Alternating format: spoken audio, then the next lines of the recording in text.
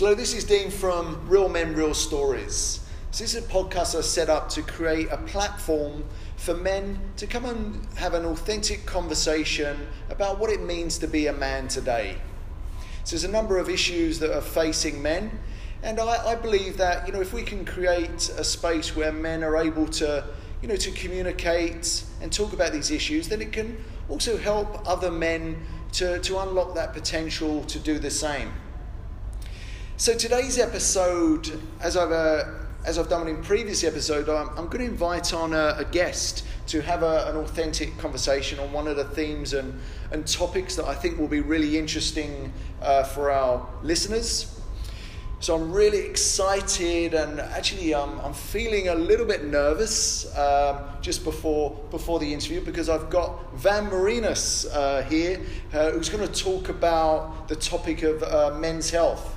Now it's really interesting. I haven't seen Van for a while physically, but I've seen him on social media quite a few times, and seen what he's up to, and it's been really interesting and observing his journey.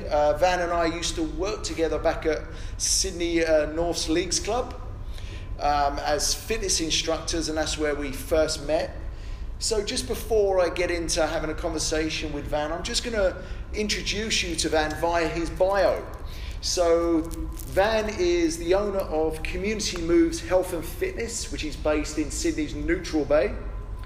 His previous roles are in sports development and coach education with the Football Federation of Australia and the Australian Sports Commission. He's worked as a personal trainer, group exercise instructor, sports coach, a sales account manager, and for a couple of years prior to all of that, he was a school teacher. So Van has qualifications. He has a master's degree in sports coaching, a bachelor's degree in human movement and health. He's also got a diploma in business management. He holds a Cert 3 and 4 in fitness, certificate in fitness in older adults, and many other short qualifications and courses that he's gained since doing that. So I'd like to, without further ado, welcome Van to Real Men, Real Stories. Hello, Van. Thanks, Dean. Pleasure to be here. Really honoured. Fantastic. Now, look, as I said, I'm really excited about having a conversation with you, and I was really excited to catch up because I haven't seen you for a while. Yeah, it's great. Fantastic. So, firstly, before we get into any of the conversational stuff, I wanted to congratulate you on the birth of little Felix. She's now become a dad for the first time. Yeah, thanks, Dean. It's probably, if you listen to someone read the list of qualifications and all the experience in different jobs and stuff, there's been some challenges through all of those, but this is probably the greatest one, I think, coming in, being responsible for the growth and development and life of another human. But I'm only 2 or 3 months in, and it's an absolute blessing every day. So yeah, very happy. Oh, that's fantastic to hear that. And I can see that just for our listeners, I can see Van is beaming. So he looks like a really happy dad. So what are some of the, just with embracing, being a new father, what are some of the challenges that come along with that? I think there's just an added sense of responsibility in terms of my own behaviours, I guess. Everything now I have to take into account, every decision I make, every, sort of action I take, is not just about me anymore. And it's about how it's going to affect the family, my family. But I also I'm already starting to think of how important it is to help mould some of the values and morals and stuff that Felix grows up with, because I think that's probably one of the biggest influences that my family's sort of had on me. I'm hearing what you said there, so just understanding that now you're feeling, you've got that responsibility to instill those types of values and stuff that obviously have been instilled in you from your family. Yeah, that's exactly right. So it's behind all that sort of overwhelming sense of responsibility, it sounds a bit doom and gloom. There's also the flip side of that, which means that man, I get to, you know, play with my little mate all the time and have fun and kick a ball with him, and you know, I mean, I'm already starting to wrestle with him. He doesn't wrestle back just yet, but like, you know, I mean, I love that. I love that sort of stuff, and I look forward to hopefully being, you know, as good a father as to him as mine is to me. So, yeah, blessed. Great, excellent. Look, great to hear that. You know, fatherhood looks like it's, you know, it's really working well for you. You know, yeah, it fits well. Fits well. Awesome, yeah. Awesome. Now look, now let's kick it off. I like to start with a similar question for each guest. You know, to really sort of open up and get an idea, you know, about, you know, where you've come from, you know, and the transitions that have taken part in life. So, Van, can you remember a defining moment in your life where you became aware of that transition from, say, boyhood, and it may be around, you know, boy behaviours, those types of things, transitioning into manhood? Oh, Dean, that's a really good question. I heard you speak to Ed about that, and he was like, I heard him mention someone about 7 years old. I was like, geez, we grew up in a different era. Yes. But mate, look, for me, I think that if you know, with the benefit of hindsight, I can look back at a few years, probably from, you know, 15 or 16 through to maybe 20 or around there. That's probably a period where I started to realise that, you know, I started to find my identity and realise who I was. And what I mean by that is that prior to that, you're growing up, you know, in primary school or in your early years, you're just, you know, a victim of your environment, right? You're just, you know, just surviving, getting through school, you know, mum, dad, whatever it is, family, brothers, sisters. It's all pretty straightforward. Then you get to high school, and all of a sudden, it's a zoo. You know, like I remember going into high school, and you know, my father's, his background is Greek, and you go, like, I went to school and I had no idea about the cultural separations that may exist.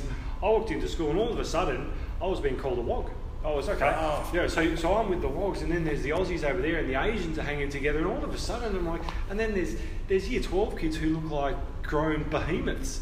You know, so you just like, you know, so high school, and then there's, you know, on top of that, so then you get the pull of the peer pressure, and you're trying to find where you belong, which group you belong to.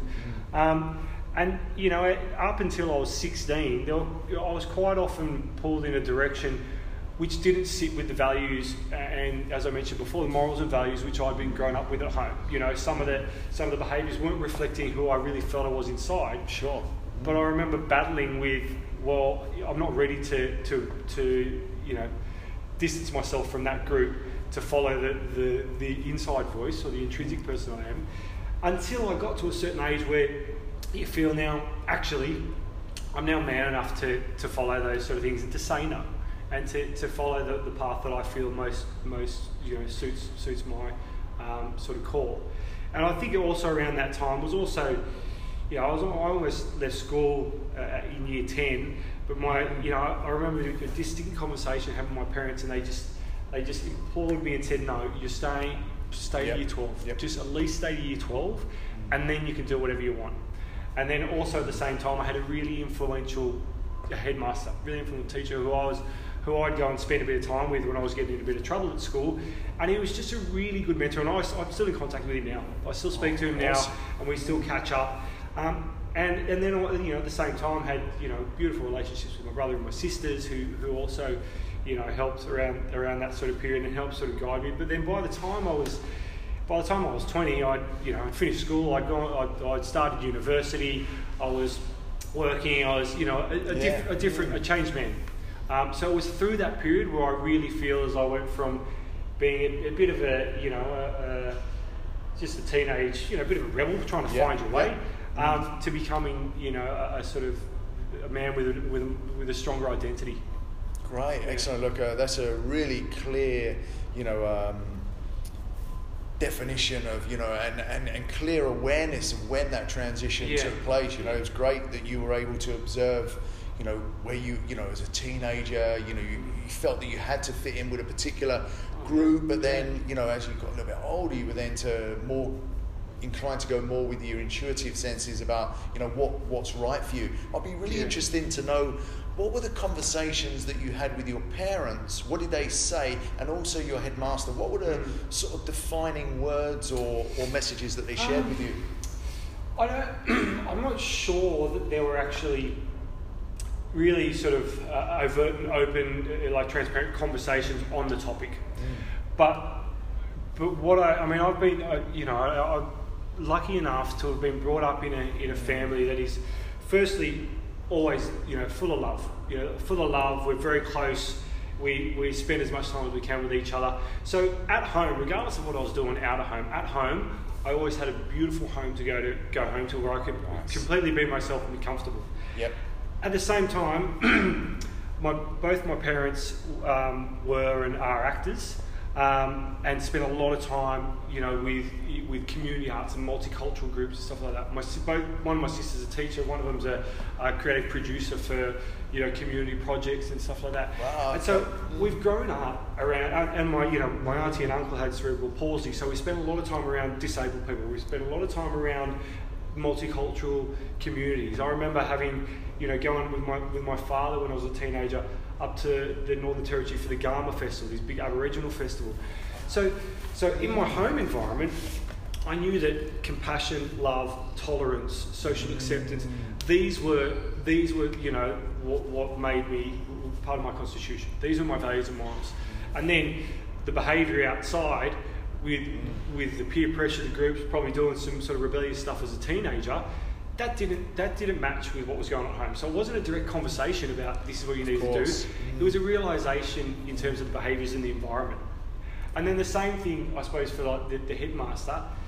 He was very, very good at picking up who I was, who I really was. And so he pulled me aside a few times and said, if you keep going the way you're going and hanging out with the people you're hanging out with and doing what you're doing, you'll end up going the wrong path, and you'll end up out of school, and I'll have to kick you out. But I know you're a good bloke. I know what your family's like. You're better than this. I'll help you stay and help you go on the right correct path. And to this day, blessed to have that opportunity, to have someone look out for me like that. It's so rather than there being, that was probably a more direct conversation, but the one with the family was just that was just guidance through the environment and behaviour. Great, some lovely foundations of those values that you shared there. Yeah. Really good start, and that helped you to see the awareness of, well, this is definitely not aligned with those values, and the love that headmaster showed to you, really to really be able to hold that space for you, and to really help to steer you on the right path. Yeah. So that's fantastic. A great story, man. Thanks, really, really awesome. So look, your latest role. So we just had a chat just before we come on air here. Sees you as now the founder and the owner of a health business called Community Moves Health and Fitness. So what inspired you to take the leap to owning your own business? And what are your goals? And what's the mission for the health of the community? So there's a few questions in there. Yeah. Okay. So I'll dissect that a little bit and answer it in a couple of stages. So the motivation and where it started was I'd always worked in the fitness industry, and with the fitness industry you can sort of touch in and out. You can teach classes here and there. You can I did a bit of personal training, running my own business, and always kept my toe in the water.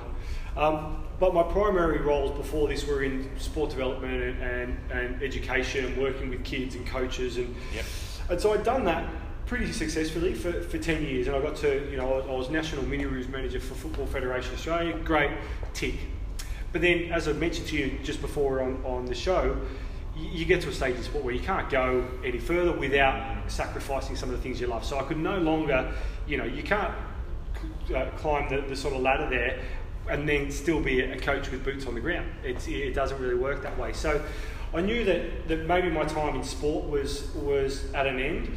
And I also, I'm 35 now, I was 30, I would have been early 30s at the time. I knew that I wanted to run my own business.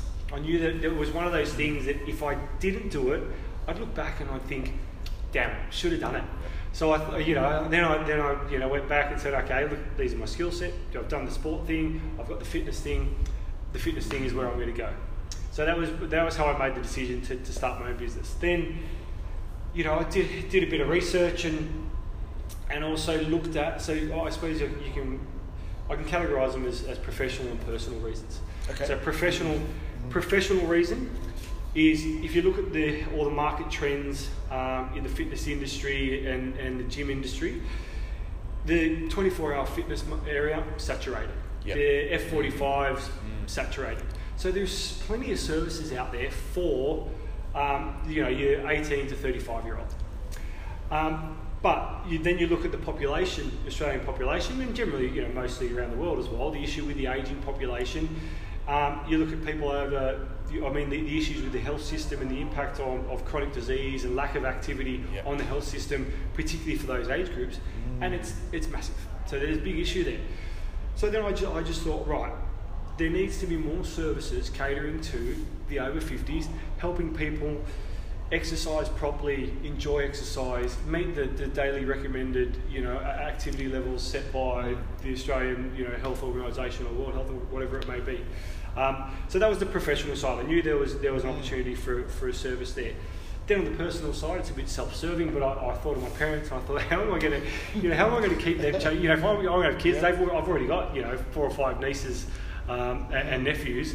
And how am I going to keep my parents, as grandparents, running around chasing after the kids, keeping them active, keeping them mobile? And I thought, they're not. Mum would have gone into gyms, every now and then, and she'd go into a pump class or something and walk out and have a sore back for the next 2 weeks because there's 25 people in the class. They're working at a pace that doesn't work for her. Yep. She was happy to go into a gym and try it, but with limited success. My father would walk into a gym and and basically stick the middle finger up and go, "This isn't for me." Right? No one in the world. So too many bulky machines, too many blokes in singlets, too many Instagram models, top 40 music blaring on screens. It's just not an environment that appeals to them at all. So armed with those two factors, I thought, right. So how if I use those two as my measure, how can I get mum and dad to enjoy a program, a fitness sort of environment, and service that appeals to them. And they've been coming 3 times a week since I started. However, there's obviously a bit of bias there because I'll be upset with them if they don't. So that's where the vision sort of started. So started the business. That's how it started. That's where we're at now. In terms of the health of the community stuff, the big picture for community moves for me, the blue sky thinking, is can I create something that is not just helps the people who are involved inside the gym, but also affects the people outside the gym. So as part of that, I put on free health workshops for members of the local community. So we've had the men's health workshop recently. I've had a physiotherapist, I've had a chiropractor. The next one in November, I'm going to have a nutritionist coming, and open to everyone. So it's not just about the health of the community in here, but also the health outside. In addition to that, the membership fees that come into this place, $1 out of them goes to a charity fund. And most recently, so we just see on the wall there, I've got the winner for October was dementia. So we contributed some funds to Dementia Australia, and that fund will build up again, and we'll go through another voting process in March next year, and we'll do it again for another charity organisation. So it's about the wider community. If then, at the moment, if the members that are coming here, if that's stopping them from seeing the doctor, every 3 months, and they're moving better and they're feeling better, they're not going to hospital more often, then that's less of a burden on the health system just in this small market. Then if we can grow to a size where it's, all of a sudden you're talking about, rather than hundreds of members, you're talking about thousands of members, and maybe you're talking about more than that. If all those people are getting the benefits from this sort of service, then that's a great legacy to leave, and to be part of that is something that I really aspire to. Fantastic. Look, thanks for sharing. Look, I really love I really love the vision. Particularly the way you're not just serving the community in here, but the community outside. To run those workshops, complimentary workshops. I think that's a great asset. And really a good sense of community. But then also to give money back to organisations that are going to benefit from what you're doing here. I think that's fantastic. And it's serving the community, but also as well it's you're helping your family, which is your immediate community. You're looking after your parents. Maybe there's obviously a bit of a self-interest there because you want those babysitters for the future. Right. But it's such a I just love the vision. I love what you've set up, Van. So thank you for sharing. Cheers. So you've been working in health and wellness for a considerable amount of time, and you've shared that you've done a variety of different things. We know in our industry it's quite evident that it's an industry that there's not always great longevity for everyone. A lot of trainers, exercise professionals, they get burnt out, and then you don't see them again in the industry. So what would you say is the key ingredient for maintaining longevity, not only in our careers, but in our lives? And could you share some tips for our listeners? Look, I think it's important to note that all I can do is speak from my own experience. And sure. I can tell you the story from my experience, which is by no means, I'm not an authority on this sort of stuff, and I've not got, the greatest experience. And so, this is based pretty much anecdotal sort of stuff. But in terms of, I think for me, longevity, what's kept me in the industry, and still, passionate, and which will, likely be, touch wood, all going well, I'll be in this industry until I retire. However, I think that you've got to be passionate, right? So whatever you're doing, for me, I know that the reason I'm doing this is because I'm passionate about it. I love exercising. I love, feeling fit, trying new things. I love working with people and helping them gain fitness. And then, at the same time, I also, despite my rocky start in high school, I love education. So I love learning. And there is one of the beautiful things about the health and fitness industry is there's always more to learn. There is always another course to do. There's always new science coming out. There's always another, philosophy to get your head around, or to try and integrate into your own philosophy of training. So that for me, my love for what I do, the passion about it, but then also the ability to keep learning and keep growing. That for me is what keeps me going in the industry. I totally understand the sort of dropout rate. I get it, because the hours can be brutal, and also, as we sort of mentioned before, it's an emotional roller coaster. So before coming into this, I did a year and a half back as a personal trainer full time, just so I could fully get myself prepared to be training all the time and work on the business and all this sort of stuff that I need to do. But as if you're as a personal trainer full time, 1 week you've got a full book of sessions. The next week people cancel, they go on holiday. All of a sudden you've got a handful of sessions. You're thinking about your income. You're questioning your quality as a trainer, as a person, your value. You're walking around, you're kicking pebbles. But then next week you're busy. All of a sudden you're walking on clouds. It is so that uncertainty week to week is really tough. And then that 9 to 5 holiday pay, clock in, clock off, starts to look really appealing. So that I understand the dropout rate. I think you've just got to find a balance, and I'm lucky enough now to have found that. I think then in terms of longevity outside of that, so was it the next part was about longevity in health long term sort of thing? So longevity, that we know obviously in our industry longevity can be difficult, if you don't look after yourself. With that in mind, thinking about outside of say our industry for your normal clients, what would be some of the tips that you'd share with them about longevity? What were the key elements? I think, look, without prescribing anything, the things that for me are important now, and I always see will be important in terms of maintaining my mental and physical health as I grow older, is firstly, and obviously the predictable, most low-hanging fruit for me is exercise, right? Of course, the fitness trainer telling people to exercise, but it's not just the regular exercise for the physical benefits, that sort of stuff. Exercise for me is something I consider a keystone habit, and you may have heard this before, but it then affects how I behave, my behaviour with other things, right? So if I'm exercising every day, I'm more likely to feel good about myself. I'm more likely to make more sensible nutritional choices, right? I'm not going to leave the gym and then go and eat crappy food. I'm going to go and eat something healthy because I'm feeling good about myself. At the same time, if I'm training in the morning, I'm not going to stay up late at night and lose sleep and go out, drinking on a bender, because I'm committed to going and training the next day, and I want it to. It just has flow-on effects for everything else.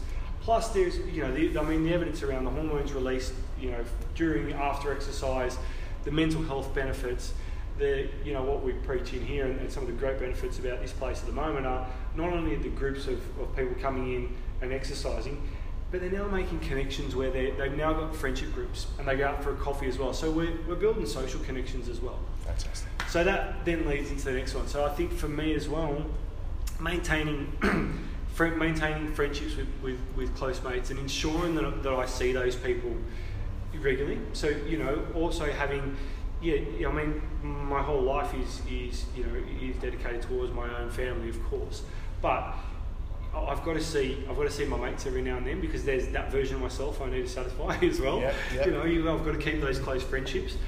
I also think another one is that for me, and you would have known this as well, football, right? So sport. So yes. For me, I still try and kick a ball, and I still try and play football, although I'm getting a bit older, a bit slower, but it's that one thing that's mine.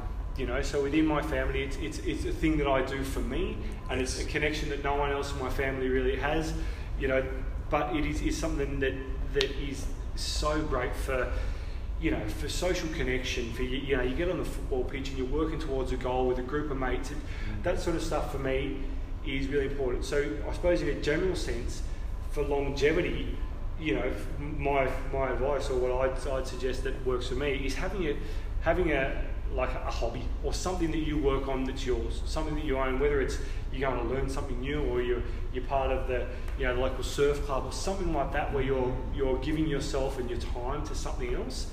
I think that's really important for longevity. And then the other one is obviously, and it's, I understand it's hard to say this, because it's not as easy for everyone, but family, but having loving people around you, just the sense of fulfillment and warmth and support you get from having close family. And it's not obviously not an option for a lot of people, and there's a lot of people in different circumstances that don't have that. But that, for me personally, is something that will definitely provide longevity and health for me. Fantastic. Oh, there's so much gold within that, Van. Just touching on those rituals and habits that you talked about. It's so important to have those, from those social connections, the bread and butter exercise, having that in, releasing those endorphins that, just keeps your mind, moving towards, feeling good. If you're feeling good, you're more likely to then make better choices. Yes. So that's fantastic. And to wrap it up, with family, as that initial bond, that bonding place, surrounding yourself with people that care about you, and then I like that how you talked about with sport. It's something that's your own, something that's yours. You're basically sharing a collective goal, if you like. You're all working with a team in order to to beat the other team, if you like. But it's a shared experience. Yeah, that's right. So that's that connection. I think the other thing, Dean, that I probably didn't mention was also with work, with your day-to-day, a sense of purpose, right? So having it, for me, having a sense of purpose, but also it being something worthwhile, right? So feeling as though I'm contributing, and that you're helping create something better for other people and trying to improve other people. That for me is a real key to, you know, gets you up out of bed every morning, keeps you going. You know, I remember, and I one of the, like there was you had a Steve Biddulph. You know, he's the author Steve Biddulph wrote these beautiful books on raising boys, and I remember reading one of them, and it was about teenage boys. And one of the things that was always stuck with me was he said, do something worthwhile.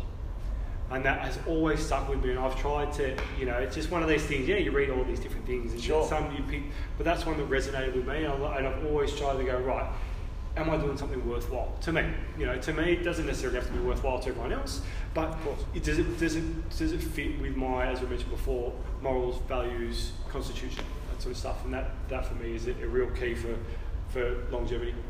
Great. Look, I think that's a great, you know, message to share with men listening. You know, you know, it's important that, you know, what you're doing is you feel it's worthwhile to yourself, and to make that contribution. I think that's gold. You know, there's real wisdom in that. So thanks for sharing, Van. Thank you. Look, I was listening to a podcast yesterday on men's health. And what really astonished me, because I know sort of when I first started the industry, it was, you know, heart disease and these, you know, diabetes, these types of issues that are a real concern, you know, for men, but, you know, people in general. But now we're seeing that there's this, you know, real issue around mental health, you know, particularly things like depression and anxiety that men are sort of facing. And we're seeing like different sort of service providers through their ads and campaigns, you know, to try and drive the message home that it's important for men to, you know, to ask for help, to get support and guidance. And it's really interesting, and timing-wise, I know that Community Moves has just connected with Men's Anchor to run an awareness night, you know, on you know, to create awareness and conversations around mental health. With that in mind, what were some of the conversations and messages that came of being part of a night like that? Yeah, I'm glad you brought that up, Dean, because that was one of that was the best. You know, with no disrespect, obviously, to the other leaders of the workshops, but in terms of the workshops we've had here, that was by far, you know, for me, the best one we've had.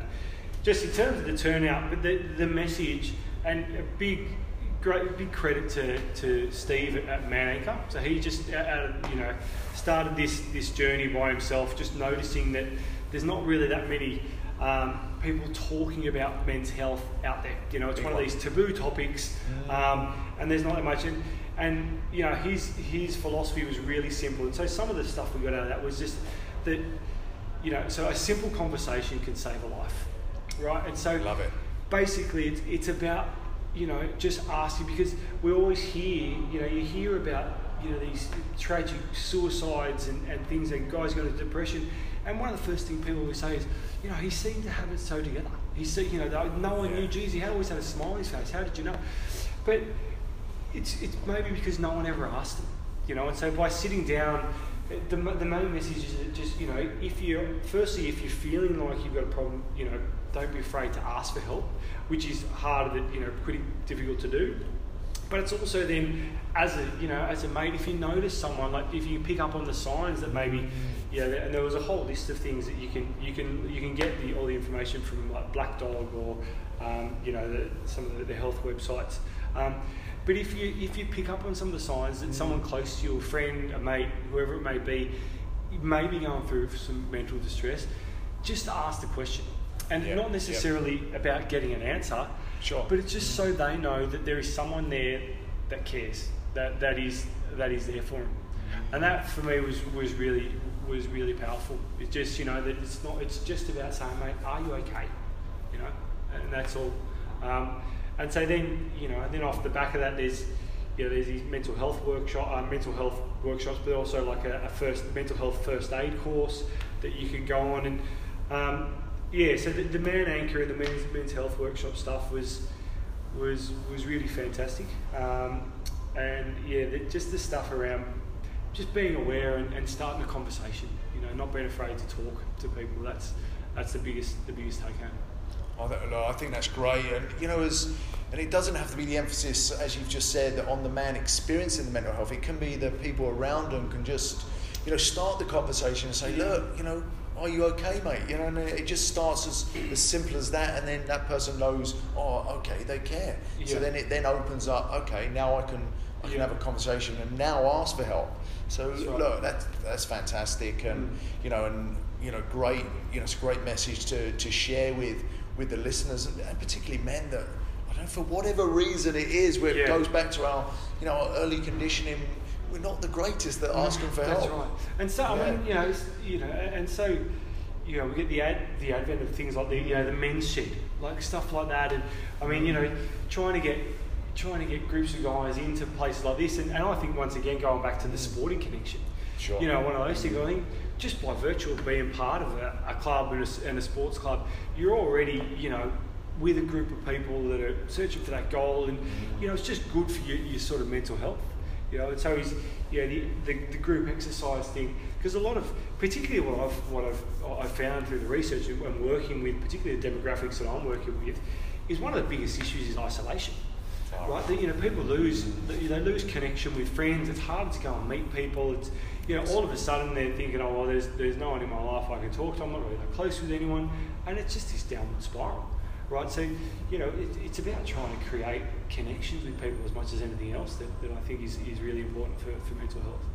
Yeah, look, I love that, and I've heard it, many times, but it comes back to connection. When you've got that connection, then there's room for for the relationship to develop, and it creates that platform where people feel they're cared for again. When you connect in. So look, that's great to have those platforms, and and it comes back like what you're building here. That real community spirit. And moving away from that isolation, providing a space where people can connect. It's really important. There's I don't know if you see it. There's the guy Simon Sinek. He does a lot of TED Talks and stuff, and he does one on some of the it's on leadership, but he talks about the basic some of the hormones of the human body, right? So, and some of the stuff that I pick up from that is around that that by firstly the endorphins from exercise, great, but some of the other ones around oxytocin, so the hormone that's released when you're with people. So you're with people, you're with friends. It's the love chemical, and it helps in terms of not just making you feel welcome, feel like you belong, but there's actually physiological benefits in terms of your immune system and things like that. And and so when you don't have that, and maybe you're stressed about that, and you increase levels of cortisol, all of a sudden it's inhibiting your immune system, and there's just these other cycles. So the importance of being around people that for a common goal, or you're sharing an interest in something, is not just it doesn't just sound good. It feels good for a physiological reason as well as a psychological one. Great, look, it ticks all the boxes. Yeah. Fantastic. Look, that's real wisdom there, man. So thanks for sharing there. So look, moving straight on to the next question, really ties in nicely. Look, stress is another issue that affects men's health. We know that more and more people now are, they're experiencing overload due to high expectation and limited time to meet these expectations. And that's creating, that movement towards the feelings of overwhelm. And then we're seeing, those mental health issues, sort of stem from that. So, I recognise that you've got a lot going on in your life, man. New child, new business. So it's a lot to take on. So, how do you manage, your stress, and what strategies can you share with the audience in order to be able to, a little bit of stress is okay. What strategy can you share in order to keep those strategies, keeping that stress level manageable? Yeah, that's a good question, Dean. I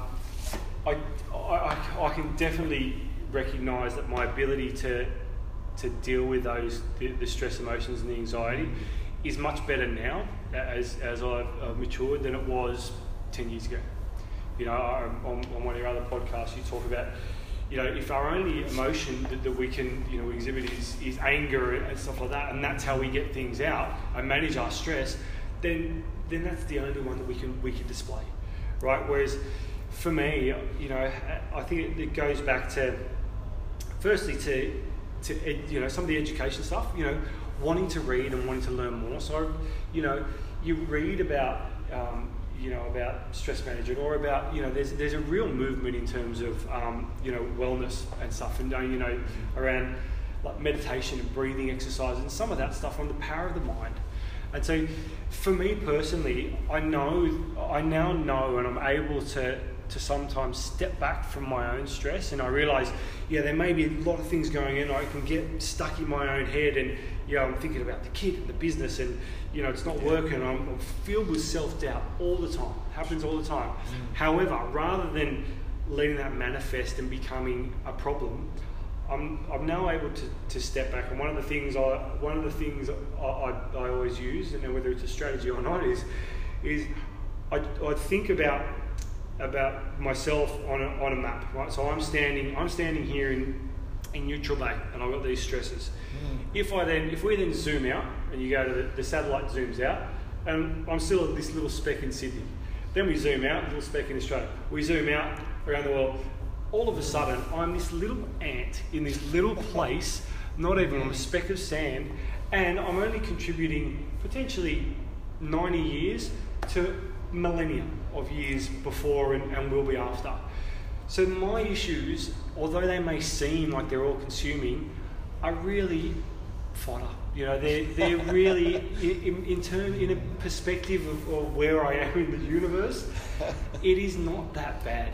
And then at the same time, my struggles are never going to be any worse than anyone else's. And I'm nothing but blessed. If we're born in Australia, firstly, beautiful. I've grown up with, as I mentioned plenty of times, a beautiful family. I live on Sydney's northern beaches. What do I really have to complain about? So for me, that works. That works for me, and that may not work for other people because they haven't had the same experience. Some of the other stuff I do is like some simple things. For me, rather than saying, what if? Because if I say, what if this happens? What if I don't get more members? What if I can't feed my family? Rather than saying, what if I change that to, what would I do if?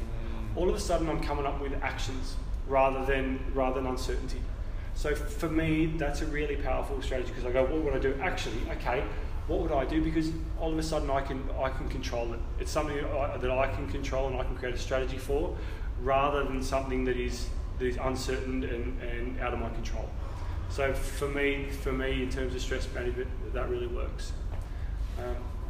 Right. Look, I love those. There's some absolute gems there.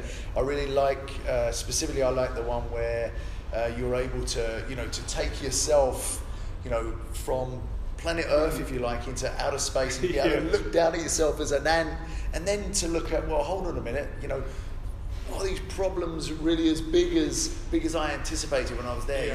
When I really look at the scheme of things, people coming before me, people coming after me, just putting it into perspective. That's really great, and I really like the, I'm going to steal this, man. To be honest, is the what if to the what could, what if I could? What would I do? What would I do? Sorry, what would I do? Because I really like that, because you're bringing it from that sort of catastrophizing type of thinking where everything's going wrong and you're doubting to more of well, what can I do? What's in my control? Yeah. So you're, rather than reacting and in that uncertainty, you're basically coming from that responding. You're responding to what you can do, and just realizing that if I can't do anything else, that's okay. That's exactly right, man. I think it's it's important to just worry about the things you can control, because otherwise, head explodes, because there's too many things that we can't. So, for me, once again, they work for me, and it's purely anecdotal and based on personal experience, but they may not be the strategies for other people. However, if you want to steal it, mate, you can. Thank you. I appreciate it. And also as well, coming back to your blessings, talking about, where you've been born, you're in Australia, you've got a beautiful family around you, new child, lovely fiance, all of these different things. You're really counting your blessings, and you're moving more into that gratitude mindset. Yeah, that's right. Yeah. I used to work with a guy who did, and I've heard it mentioned plenty of times, the grateful diary. So if you, every morning you wake up and you write 3 things you're grateful for. So strategies like that are fantastic, because then you just start your day thinking, I could get up every morning, right, grateful for receiving, spending an hour with my son last night, grateful for waking up next to my beautiful fiance this morning, and grateful for driving in this morning and opening up the doors and working with great clients. So you start the day and you've got these three things and you're just in a positive mind frame, right? Otherwise, if I don't do that, potentially you wake up, you're like, it's raining, I've sat in traffic, I get here, there's people banging on the door. You just, you can just, it's just the power of the mind, mate. It's phenomenal. Love it. I love it. Fantastic. Now, look, one thing I've noticed is, in myself is that, like you share the love for the beautiful game. What I've noticed though is, and I think you touched upon it a little bit earlier, as I'm getting older, I'm not able to move as fast. I'm losing that type of that fitness, that sharpness, and really it's my mind that's telling me, well, you should hang up the boots. If you're not doing it as well, and all of those things, and observing yourself. I know you've played at a very high level, New South Wales Premiers with Seaforth. I remember watching you in a game. Actually, very very good player. So you were captain that game. On Seafield Oval, so I remember watching a game there. So how do you manage to to maintain your opportunity for one to still be able to play, but also how do you manage your fitness? Is it, and do you sort of use any sort of tricks and different training strategies as you've got older to train smarter? Look, absolutely. I mean, with age and experience, you're obviously, as you mentioned, like I'm guided by my body, right? There are things now that I just can't do, but it also there's a realisation that there's a lot of things that I should have done as a young man to take care of my body that I didn't do, because when you're young and invincible, I'll do, I train 2 or 3 times a week football. I'd go to the gym every day, plus I'd do a bit of CrossFit at night, and then as much as I'd be telling clients, you got to stretch, you got to do your mobility. Never did it myself. Sure. Never did that sort of stuff myself. I'm, as I mentioned before, 35 now. I've got arthritis in my right ankle from football, right? So I'm going to have to live with arthritis in my ankle for the rest of my life because I rolled it so many times playing football and didn't take care of it properly, right? So, but now with the benefit of hindsight and also knowing what I know now, with years of experience in the fitness industry and with all the education I've done and all the study and the experience working with clients, my training philosophy has now shifted a lot. Where once upon a time I would have gone into a gym and just gone lift heavy, squat hard, train to failure, smash yourself every workout. Now I've got a much greater appreciation for working on mobility, the working on movement patterns and motor control, and the importance of technique before, there's a good organisation, they talk about move well before you move often. And so that's something that now I really hold close to me, because I spend a lot of time, I can still do the workouts where I get the heart rate up and work really hard and push myself.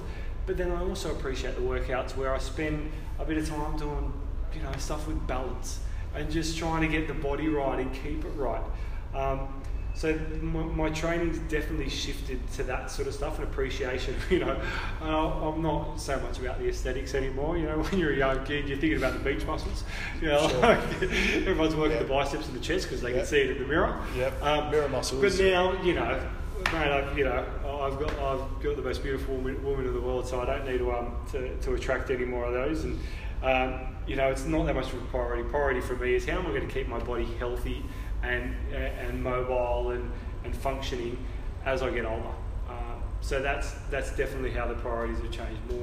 More mobility and movement control rather than lift heavy and fast. That's great. Look, and I think that's great advice for for people as they're shifting into that next decade of life to to start understanding that we don't have to stop. we can just shift the way we look at our training, and that's great. I love the way you talked about, in your earlier days, it's more mirror muscles and trying to attract the mate. Yeah, that's right. And now you understand it, because you understand longevity and that you're training smarter, and you're doing your mobility and all of these different things, so that your body keeps going, stays healthy. Yeah, I think, for if you look at the football, the reference as well, that you've also got to know your body, right? And so, for me, trying to get through a session, like maybe a fitness session or a pre-season session with some of the boys in the squad, I've got to tell the coaches, and they've got to understand that I'm not going to get through the same amount of work that the 20-year-old blokes are. If I do that run, I won't be playing for the next 3 weeks. So you've got to know your body. Yeah. But then the other thing, for training smarter and to keep yourself moving, you've got to find something you love. There is no point trying to, if I'm trying to convince someone that they've got to come into the gym and they don't enjoy it, and it becomes, onerous and laborious, and it's an issue for them, they're not going to stick to it. If they get more enjoyment by being outside, going for a hike, doing some push-ups and squats in the park, do that every day. Keep doing something you enjoy. Otherwise, you set yourself up for failure. Fantastic. And doing something you love, it's much easier to build those habits and routines, isn't it? Absolutely. Oh, great stuff. Now, look, one final question. So, look, we've got some absolute gold today. So, really excited about sharing this particular episode. So, look, if you could go back and have a word with that teenage self, maybe at 16, so around about that 16 age, what sort of advice would you give that 16-year-old Van, or around about that age, on what it takes to lead, a successful and healthy life? What would you say? Oh, Dino, good question. What would I say to 16-year-old Van in terms of making sure you live a healthy and sort of fulfilled life? Firstly, I'd probably slap him. I'd probably give him a little slap, a little clip around the ears, and just tell him to sort of wise up a little bit. But I think one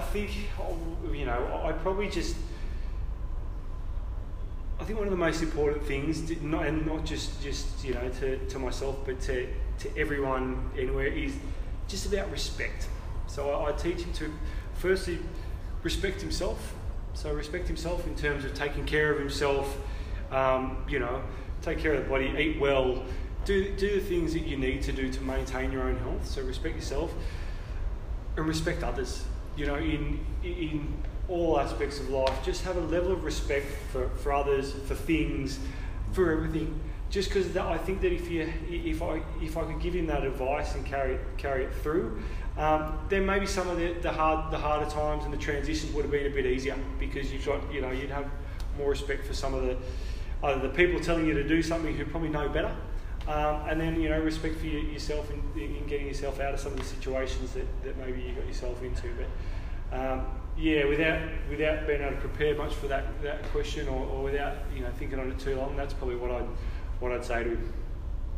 Fantastic, man. Look, that's a great advice. For any teenagers out there, that respect, having that respect for yourself and respect for others around you. I really love that as a way to finish the day. And look, it's been an absolute pleasure.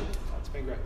That's it. I really, really enjoyed it. I think it's been a really lovely, flowing conversation. I think we've touched on a lot of topics there, around health and life, etc., etc. And I feel there's been some absolute gold. So, like I said, I'm looking forward to re-listening and sharing it with our viewers. So, thanks very much, Van. Thanks for your time.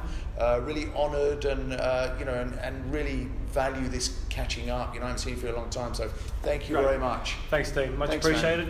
Keep up the good work, mate. Thanks. Thank you. So that ends today's episode around men's health.